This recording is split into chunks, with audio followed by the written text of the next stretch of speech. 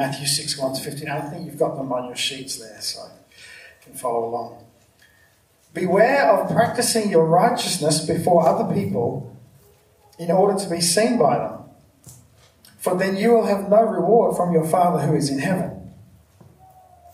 Thus, when you give to the needy, sound no trumpet before you, as the hypocrites do in the synagogues and in the streets, that they may be praised by others. Truly I say to you, they have received their reward. But when you give to the needy, do not let your left hand know what your right hand is doing, so that your giving may be in secret, and your Father who sees in secret will reward you. And when you pray, you must not be like the hypocrites, for they love to stand and pray in the synagogues and at the street corners, that they may be seen by others. Truly I say to you, they have received their reward. But when you pray, go into your room and shut the door, and pray to your Father who is in secret, and your Father who sees in secret will reward you. And when you pray, do not heap up empty phrases as the Gentiles do, for they think that they will be heard for their many words. Do not be like them, for your Father knows what you need before you ask him.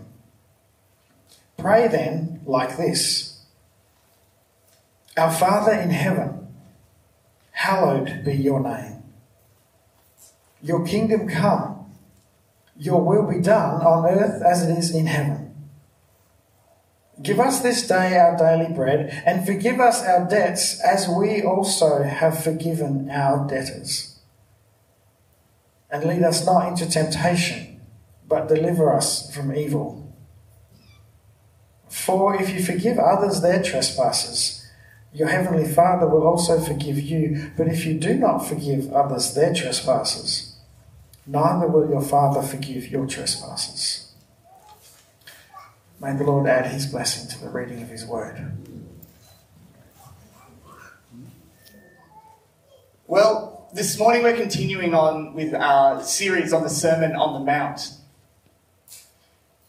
And these are all Jesus' words. And I think that Jesus' words are always aimed smack bang in the middle of our hearts, aren't they? If you are not confronted or comforted, or if you don't have some kind of feeling when you hear Jesus talk, I wouldn't want to assume too much, but I'd hazard a guess that you're not actually listening to him. He's always aiming smack bang in the middle of our hearts when he speaks. But he's also very concerned with what we're up to. He's also extremely concerned about what we do, and he's not really willing to separate our heart attitude and what we do. And a lot of what we've been talking about this series with the Sermon on the Mount has been, how do we kind of put these two things together? How do we have a righteous heart before God and then go out and live righteously as well?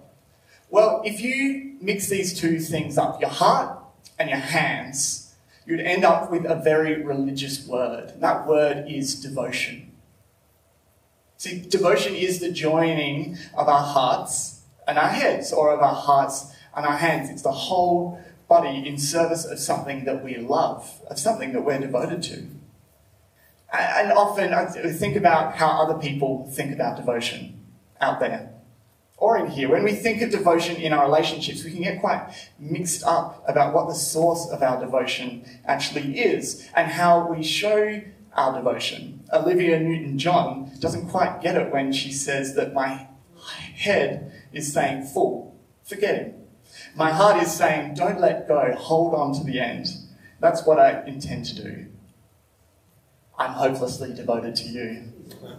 See, our devotion is not just our hearts. It needs to be married with our heads and our hands. I think Paul Simon gets a little bit closer when he sings, "I'll take your part when darkness comes and pain is all around. Like a bridge over troubled water, I will lay me down." That's a joining of our hearts and our hands. See, there's something selfless about the act of devotion, that we wouldn't just act out of self-interest, that instead we discipline ourselves and be devoted even at the cost of ourselves. And this is what Jesus talks about. He talks about devotion when he talks in verse 1 about practicing your righteousness. This is the same righteousness that we've been banging on for about a month now, and that we'll continue to bang on about as we go through the Sermon of the Mount. This is a rightness in being and doing. And this rightness is given to us by God, and it's enjoyed by us who lay ourselves aside and instead seek God. But Jesus talks about this, and instead of saying why certain things, like we heard, like giving to the poor and prayer, why these certain things are acts of devotion, instead, he reveals the kingdom by exposing false devotion. I think Jesus assumes that as the people of God, we are going to be giving to the needy. As people of God, we are going to be praying. And so he reveals the kingdom by exposing false devotion. See, this false devotion ran and still runs rampant in the human heart. It's not a Jewish religious leader gene trait. Instead, Jesus speaks to the danger of doing before we understand God's blessing of actually being. So that's what I hope we can all hear this morning. Jesus' words are warning about the danger of doing righteous works before we know God's blessing of actually being righteous before him. So, let's get into it. What is so dangerous about doing good things? Well, in verse 1, Jesus says, beware of practicing your righteousness before other people. And it seems a bit strange because didn't he also just say in chapter 5, verse 16, let your light shine before others so that they may see your good works? What are we supposed to do with the light? Does it go under the bushel or not? What are we supposed to do? How do these two sentences make sense of each other? Well, luckily Jesus doesn't stop there, because at the end of both of these sentences, there's a reason why you'd be wary of practicing your righteousness, or why you would let your light shine. Jesus calls for caution in practicing righteousness before others only in the case of wanting to be seen by them. He commands us all, he lets us know that we're all salt and light if we're in the kingdom, so that others might see us, and then what will they do? They'll give glory to your Father who is in heaven. It's kind of like being cool. Are you cool? Have you ever been called cool? I think cool is just such a strange word and a weird way of thinking about things, because anybody who tries to be cool is immediately uncool. And yet some of the least cool people I know are actually the coolest people ever. All this to say, Jesus is not so concerned with the work itself. He knows that it will happen. Jesus is very aware of the danger of doing righteous things to be seen by other people, so that you might be called righteous, so that you might be called devoted. Thinking of a modern kind of turn of phrase, so that you might be called on fire for God. It's a danger of doing righteous works this way. And why is it a danger? Well, Jesus says it's not a true reflection of who you are. You're putting on a mask, literally. So we don't live in a world where we pray on street corners, or we don't live in a world where we give to the sound of trumpets, do we? I personally haven't done that. And we don't live in a world where doing those things would bring respect or praise. The context that Jesus was teaching in was one where it's called a theocracy, where God is the kind of prime minister, for lack of a better word. Everything was done under the banner of God, and the temple and the legal system, everything was tied up with who God was and how he wanted his people to be. So if you're praying on the street corner, people would see that as an admirable thing, whereas these days we have that divide between our state and our church, and so that's not so kind of endearing for people, if that makes sense. But we can perhaps understand the two-faced nature of doing good deeds to be seen by others, can't we? I say two-faced because the word hypocrisy actually comes from the word in Greek, which describes an actor who would wear multiple masks during a play, right? They're supposed to be Icelands. There's only a couple of them on the stage at once, and women weren't allowed to act in those times. And so if you wanted to be a different character, you'd have to put on a mask to let all of you know, all of the audience know that this is a different person. They have different intentions, they speak differently, it's a totally different person. So I'm Frank, and now I'm someone else, and that makes me a hypocrite because I'm going between these two faces. And it's not that Jesus loved going to his local theatre, but that word is actually being used. Hypocrite was being used at the time in the same way that we use it now. So, hypocrisy in verse 2 is giving to the poor by blowing your own trumpet, so that you might be served instead of serving those who you are giving to. If we jump to verse 5, we can see that hypocrisy when we pray looks like positioning ourselves so that we might be seen by others. And the temptation to be hypocritical in this sense is very real. Think of your own lives. What are the well-intentioned prayers that permeate your life? If you're a praying person, do you give a prayer before you eat? Is it a ritual or is it something else? Are you in a Christian context where prayer is just the way that you open and close meetings? I know I am. And perhaps I've saved the best or the worst for last right here in church. I know if you're familiar with the Acts way of praying, we have praise of adoration where we thank God for who he is. We have confession where we admit that we don't measure up to what he has in store for us. We have thanksgiving where we thank him for all his gifts in his life. We have supplication where we ask him for the things that he has promised to provide for us. What about another T to go in there? What about a prayer of transition? A prayer that gets us from singing to sitting, from communion to the last song, from your seat to your car.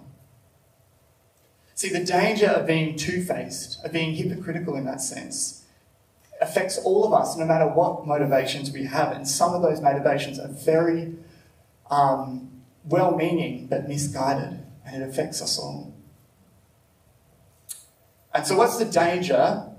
We're talking about the danger of doing things so that we might be seen by others. What's the danger of being hypocritical, of being two-faced, of not being ourselves when we're devoted to God? Well, the danger is that Jesus announces judgment. But this judgment looks really strange. When we think of judgment, I don't know how many of you just shut up in your chairs. But when we mention judgment, we think of a very specific image of judgment. But God uses lots of different images of judgment to show the ways in which we are removed from him. And so if we didn't have Jesus' words following on from this, we might be tempted to echo Psalm 73 when we approach God and we see people who are doing things for the wrong reason, but they are just flourishing, they get praise. We might be tempted to say, I was envious of the arrogant when I saw the prosperity of the wicked. For they have no pangs until death. They're not pained at all until death. Their bodies are fat and sleek. They're rich. They're not in trouble as others are. They're not stricken like the rest of us mere mortals. But what does Jesus say about these two-faced people? In verse 2 and in verse 5, truly I say to you, they have received their reward. What is the reward? Well, it's all that God is able to give them. Praise from others. Public attention. Jesus teaches that God, unfortunately, has nothing to offer the public hypocrite. What a tragedy.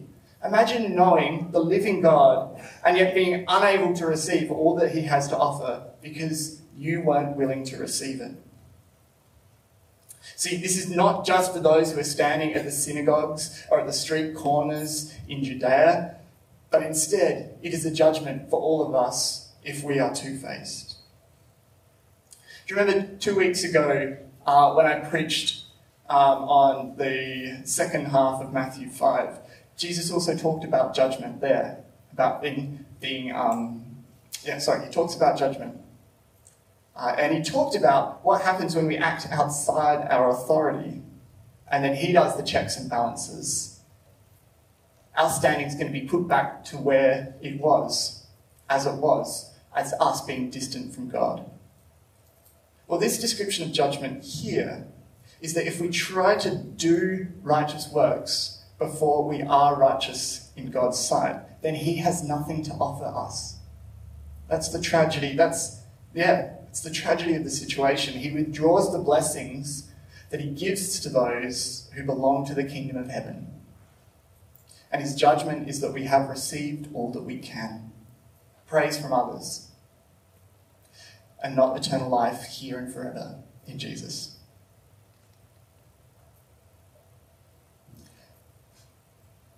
So, how can we be moving from doing righteous works into being righteous? What needs to change in our lives to be truly ourselves, to take off the mask? Well, we find God. And I tell you what, if I wouldn't want to be doing every sermon in this series, but if I would be going back to the Beatitudes every single sermon, because I think this is where the Beatitudes come back in, how we find God. Because without them, finding God is a mammoth task. It's an impossible task. But Jesus teaches that those who are poor in spirit, who are pure and with an appetite for righteousness, will find the kingdom and see God. And Jesus teaches here that to seek the kingdom is to seek it in secret. He says in verse 3, when you give to the needy, do not let your left hand know what your right hand is doing, so that your giving may be in secret.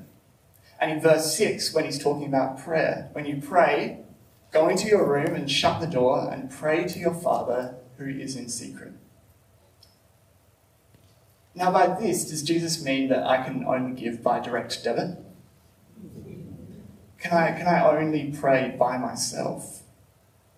I don't think that's the intent of this passage, but if you are actually trying to understand your intentions and your motivations behind these acts of devotion that you're doing for God, maybe it is a practical way to start knowing your true intentions. I don't think there's anything inherently wrong about doing that. I don't think that's its main focus either, but maybe it's a way for you, if you're wrestling with your intentions behind acts of devotion, maybe it's a practical way to start.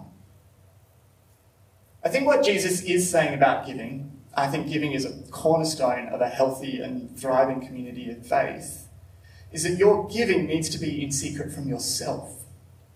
There's nothing inherently wrong with a public gift, but it is the question of whether the act of giving is separated from your tendency towards pride and towards status. Are our devoted actions in line with a devoted heart? Or is there cross-pollination? Is there cross-contamination with our own selfish ones? And similarly with prayer, are we going to have a separate prayer room with a door that will shut and that will be the only place that prayer is appropriate? No, I don't think so. Jesus, he prayed alone, but he also prayed with his disciples. Again, it's the question, when you're drawn to prayer, is this action of devotion before God in line with a devoted heart? Or is there cross-contamination with your selfish wants, with my selfish wants? To put it another way, we're talking about the danger of doing. Am I trying to do before I get a chance to be before God? Am I trying to do things for God before I get a chance to be with him? And this is why I think it's important to take seriously this in secret that Jesus goes on about. Because Jesus tells us that the Father will reward us for what he sees in secret, in our hearts, in our beings. I did some reading. I did some reading, and I'm not sure about what I'm saying either. I'm not quite sure what the reward is. when he says, the Father who sees in secret will reward you. I think some commentators say it's practical. Some commentators say there's an understanding that it would be practical. And others say that it's a spiritual reward. I think in one sense, it is always the knowledge of our Creator, being intimate with Him and having a relationship with Him. What a gift, what a reward to know God.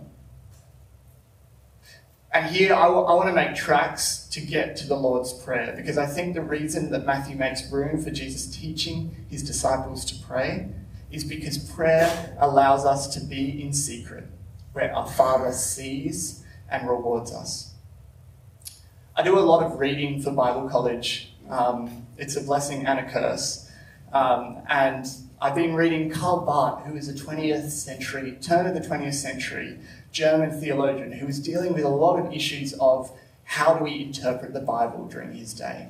A lot of we look at the world and the Bible should match up with that. That's kind of a framework called liberalism. But he said, no, what we have to do is put an emphasis on reading the Bible and understanding it within itself.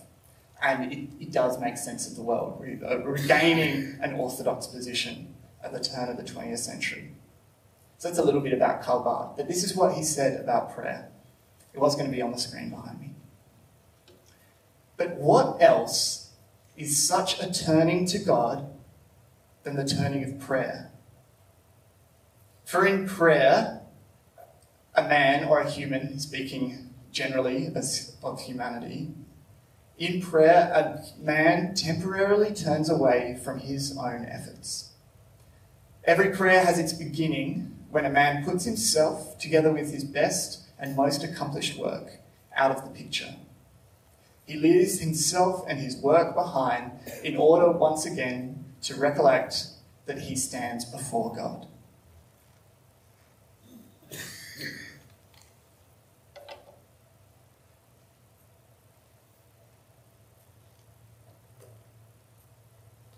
And standing before God as his people doesn't put us in the danger that trying to do things for God does. Because when we stand before God, we can't do anything.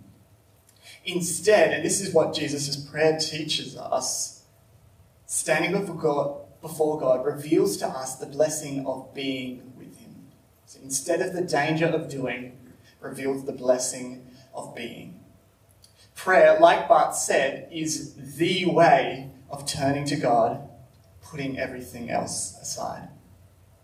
I wonder if you can agree with that. Because Jesus confronts not only his own religion, but other faiths too. The prayers of the Gentiles, the Romans, to their gods were long and they were wordy. Look in verse 7. They heap up empty phrases and they think that they will be heard for their many words.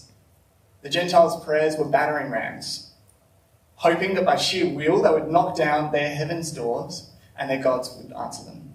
Instead, Jesus tells us that our Father knows everything that we need before we even say it. Our prayers are not formulas to achieve an outcome. They're not incantations. They are a way of devoting ourselves to being with God and knowing him. So that's why Jesus also says in verse 9, pray then like this. He doesn't say pray this. He says like this. His prayer that he teaches people to pray, he teaches his disciples, he is teaching us right now, is a way to pray and not a prayer to be stuck with hard and fast. It's a great prayer. It's probably one of the best ones, but it's not the only one. And this prayer reveals the blessing of being with God. So I'm going to go and just go line by line and just outline some things that it teaches us about who God is and what he does for us, showing us the blessing of being with God. First of all, there's the blessing of being a child of God in our Father in heaven. I reckon it's fair to say whenever the Bible talks of fathers, that we all have different backgrounds that we bring to what it's like to have a father, but so does Jesus.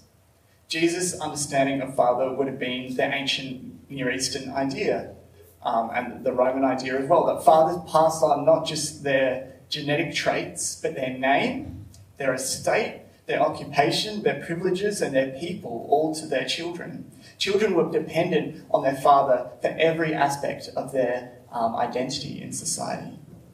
And here, Jesus speaks of addressing God as a father. In Aramaic, it's Abba, which you might have heard people say it translates kind of to daddy, which I don't think is quite in our context, maybe not, maybe more like papa than daddy, but nevertheless, it's addressing God like we would our own father, one who's secure in a relationship with him. See, knowing God is our Father is one thing, but it's also the blessing that comes with being a child of God. Garth talked about last week about the reason that we know how to love our enemies and that we can is by the love of God. And us being children of God, see God showing kindness to both the wicked and to the good. We receive everything that God is because we are his dependents. And it's probably worth saying, we don't address him as our Father who gets grumpy, our Father who needs to be pandered to, our Father who, he might try his best, but we still have to live with the mistakes that he's made. No, he's our Father in heaven. He's over everything, and he's the author of the lives that we're meant to live. We're blessed to be the children of our Father in heaven. So the next line, hallowed be your name. It's a blessing of being aware of God's holiness. You might have come across this word before, you might have not. You might have come across it, you still don't know really what he's talking about. Hallowed means to be made holy, which still might really not help us because we think, what is holiness? We know that God is holy, but what does it look like? What does it mean for us? All right? And if God's name was to be made holy, to be hallowed, what is God's name? Is it just God? To twist a bit of Shakespeare, if you're into him, would God by any other name smell as sweet? To explain this, I think if I take you down memory lane through the Bible, I can think of two significant times where God's name was revealed amongst his actions in history. If we look at the Exodus account, in Exodus 3:14, Moses has run away from his life as a prince in Egypt, and he's been called to come back as the leader of the Israelites, and he meets God in Exodus 3:14 at a burning bush. And God tells him to go to the Israelites in Egypt and tell them that they are going to be set free. And Moses is unsure. He needs a name from God. Who am I going to tell them has sent me? And then the other point in history is John 8:58, where Jesus tells the religious authorities who he really is. And what is that name in both cases? I am. In Hebrew, it's Yahweh. It's the name. It's the personal name of God. And this name is also special because it's revealed before two great acts of liberation, of freedom by God for his people. The Exodus, as Israel was delivered from Egypt, and the gospel story, as we are delivered from the power of sin and death. In both moves of God, he displays his name and makes it holy by setting his people apart from the chains that hold him. See, being made holy is being set apart, and only God can do that. So we're blessed when we come before God and we're made aware of his holiness, that we can call him Father and still know that he has done such a powerful and lasting work that we're delivered from sin and death by the work of Jesus. And this is a prayer to keep seeing God's name as holy as he continues to make it holy in history. So that's hallowed be your name. And then we pray, your kingdom come, your will be done on earth as it is in heaven. We're blessed to be witnesses to the kingdom. We've talked a lot about the kingdom in the last couple of weeks. That's kind of what you get for being in Matthew. And so when Jesus teaches us to pray, your kingdom come, I'd hopefully understand that he's not teaching us to pray for an empire to come or even for God's nation to rise up. Jesus actually proclaimed that the kingdom had come when he was on earth, when he was performing miracles, when he was preaching and teaching. And we get a little bit more insight into what the kingdom is when John the Baptist, who was Jesus' front runner, asks him about what the kingdom is, or should he be waiting for someone else. Jesus says in Matthew 11 verse 5 about what happens in the kingdom. The blind receive their sight, the lame walk, the lepers are cleansed, the deaf hear, the dead are raised, and the poor have good news brought to them. We're blessed to be witnesses to the kingdom. But if we were to look around at our lives, the question might arise, is the kingdom actually here or not? It might be hard in your lives amongst the suffering and the just things that don't work, the broken things, the broken relationships. It might be hard to see the kingdom having been come. Perhaps it's hard to wrap your head around when the kingdom is, as well as what the kingdom is. But when we pray, your kingdom come, we are witnessing to the kingdom, as biblical scholar G.E. Ladd puts it. We're witnessing to the kingdom being now and not yet. We know that it has come near in Jesus. And the life that's offered in the kingdom has changed all of our lives to some point. I don't think we'd be in this room if it hadn't. But when we pray on earth as it is in heaven, we're acknowledging a disconnect too. We see that the kingdom has come, but it hasn't arrived in its fullness. Like the psalmist says, the earth is the Lord's and everything in it. But as Paul says, everything in it suffers and groans and doesn't quite line up with what Jesus proclaimed the kingdom will be when it comes in all its fullness. So the blessing of this prayer is how big it is. When we say your kingdom come, we say it because we've caught a glimpse of what it looks like to live in the kingdom. When we say your will be done, we ask because there is so much in this world that doesn't line up with God's will. And when we say on earth as it is in heaven, we say, in your time, God, bring heaven to earth. And maybe in our time, we might be the ones to see it. What a big prayer. What a big thing to be witness to. The coming of heaven to earth. Well, if these first 3 lines are about who God is, then the next 3 are how we relate to him. And how he relates to us. And we're blessed to be cared for. He has his eye on us. Just like Israel wandering in the desert, receiving their daily manna, their daily bread, God wants to hear us asking him to supply all our needs. When we say, give us today our daily bread. I think this is where it's interesting to notice that the whole prayer is not written as though it was one person praying.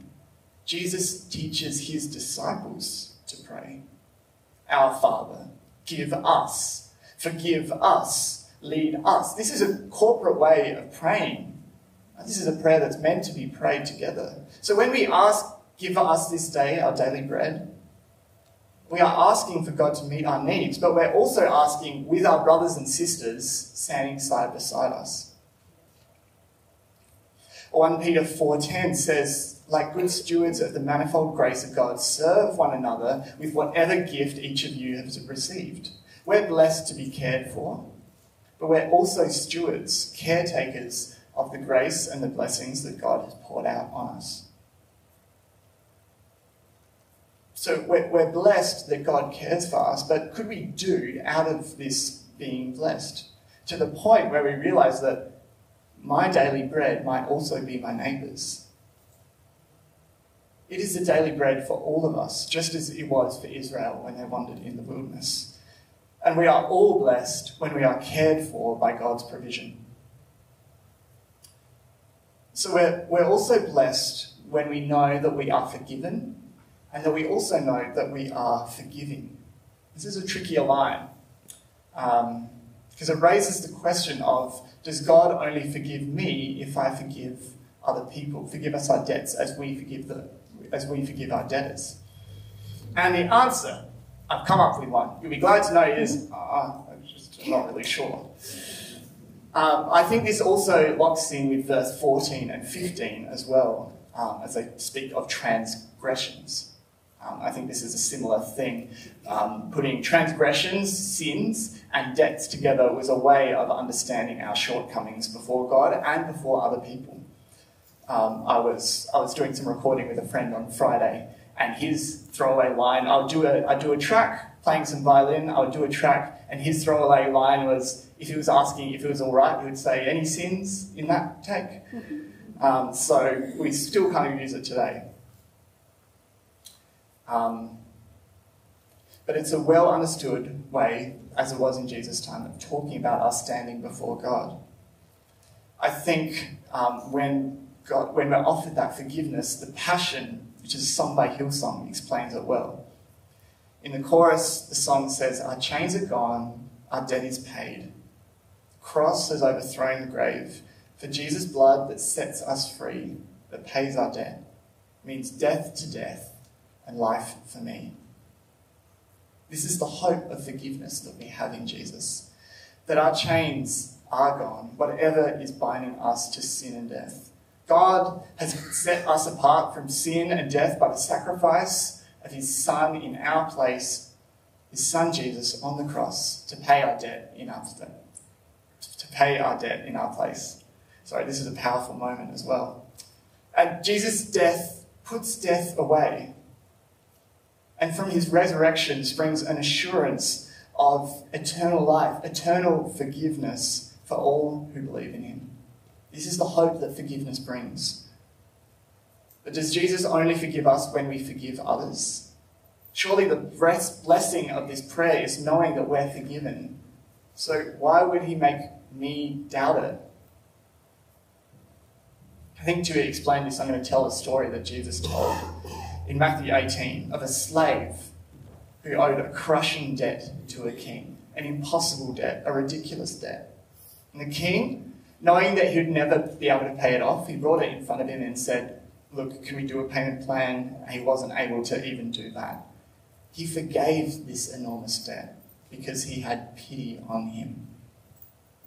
Now this slave, having been totally released from this crushing debt, he'd gotten off scot-free from an impossible debt, then went and shook down his mate for not paying a small debt. It's like the price of a meal out or something like that. When his mate with a small debt couldn't pay, the slave threw his mate into prison until he could. I think it would be hard to pay a debt back from behind bars. Now the king, who got wind of this, was very angry because the same grace that he had shown the slave had not been shown from the slave to his mate for even an insignificant amount. So he threw the first slave with the crushing debt into prison until he could pay it. And the implication is that he couldn't. Jesus has stern words for those who cannot forgive in the way in which they have been forgiven. Because it reveals of what we understand of God's forgiveness, doesn't it? If we can't forgive, then how much do we actually understand of the way that God has forgiven us, that he has paid our debt, that he's released us from our chains? It might not be much. And if that's us today, if you're struggling with forgiveness, it's all I can say, but could we lean on God and reach out to forgive? Because we might experience that God's grace reaches out to us too. And finally, lead us not into temptation, but deliver us from evil. I think this seems a bit strange. We if you've grown up a Christian or if you've been praying the Lord's Prayer for a long time, it kind of rolls off your tongue. But if you were to think about it, lead us not into temptation, God should never be leading us into temptation.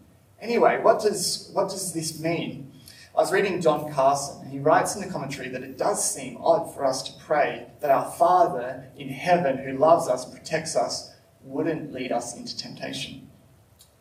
John Carson thinks it's what's called litotes, which is a technical term for a turn of phrase which is a negative, but it actually emphasises the opposite. So, you can shout out if you want, what is it if it's not cold outside? Hot. Very hot, right? Very hot. What is someone if they're not wrong?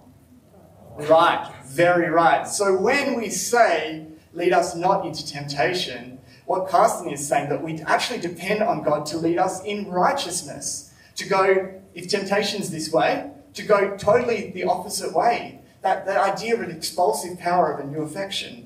We depend on God to lead us in righteousness by the forgiveness offered to us in Jesus and the good works that he's prepared us to do. So we say, lead on God, not into temptation, but deliver us from evil by sending us the righteous way. Well, what does that look practically? Well, I think it looks like what Jesus assumes that we'll all be doing anyway. We're giving to those who are needy. We are praying next week, fasting. Who's preaching next week? You are. Great. These are the marks of our devotion to God. But they're not the whole story. The whole story is Jesus' work in our lives and God's work in bringing his plan to fulfillment.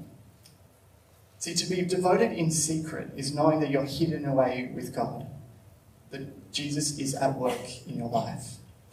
And in a sense, that means that nothing can touch you, whether publicly or privately. Paul writes to the Colossians church, the church in Colossae, and he offers this encouragement. For you have died, death to death, you have died, and your life is hidden with Christ in God. When Christ, who is your life, appears, then you will also appear with him in glory. That sounds a lot like what is done in secret will be rewarded in secret. So practically, you're doing it in secret, so I can't really tell you what to do. But can I encourage us just to start in secret? And even maybe just with this prayer, maybe you'd like to pray this prayer your own way, using it as the scaffold, as the template that it is. And I don't think in secret it has to be by yourself. Maybe you'd like to use that as a devotional time with a friend or a small group. But start in secret, start inside. We may not see what that looks like for one another, but I have a hunch that starting from being with God and not starting for doing things for God bears the kind of fruit that he loves to see, and he will bring it out of us when the time is right. Can't you see that the abundance of life that's in being with God before we begin to do anything? I was thinking about Paul Simon's Bridge Over Troubled Water that I mentioned at the start, that idea of devotion. I'll take your part when darkness comes and pain is all around. Like a bridge over troubled water, I will lay me down. It's very gospel-y, isn't it? It's very gospel-y. But Jesus, by the examples of giving to the poor and prayer, actually offers a warning to us who want to lay ourselves down.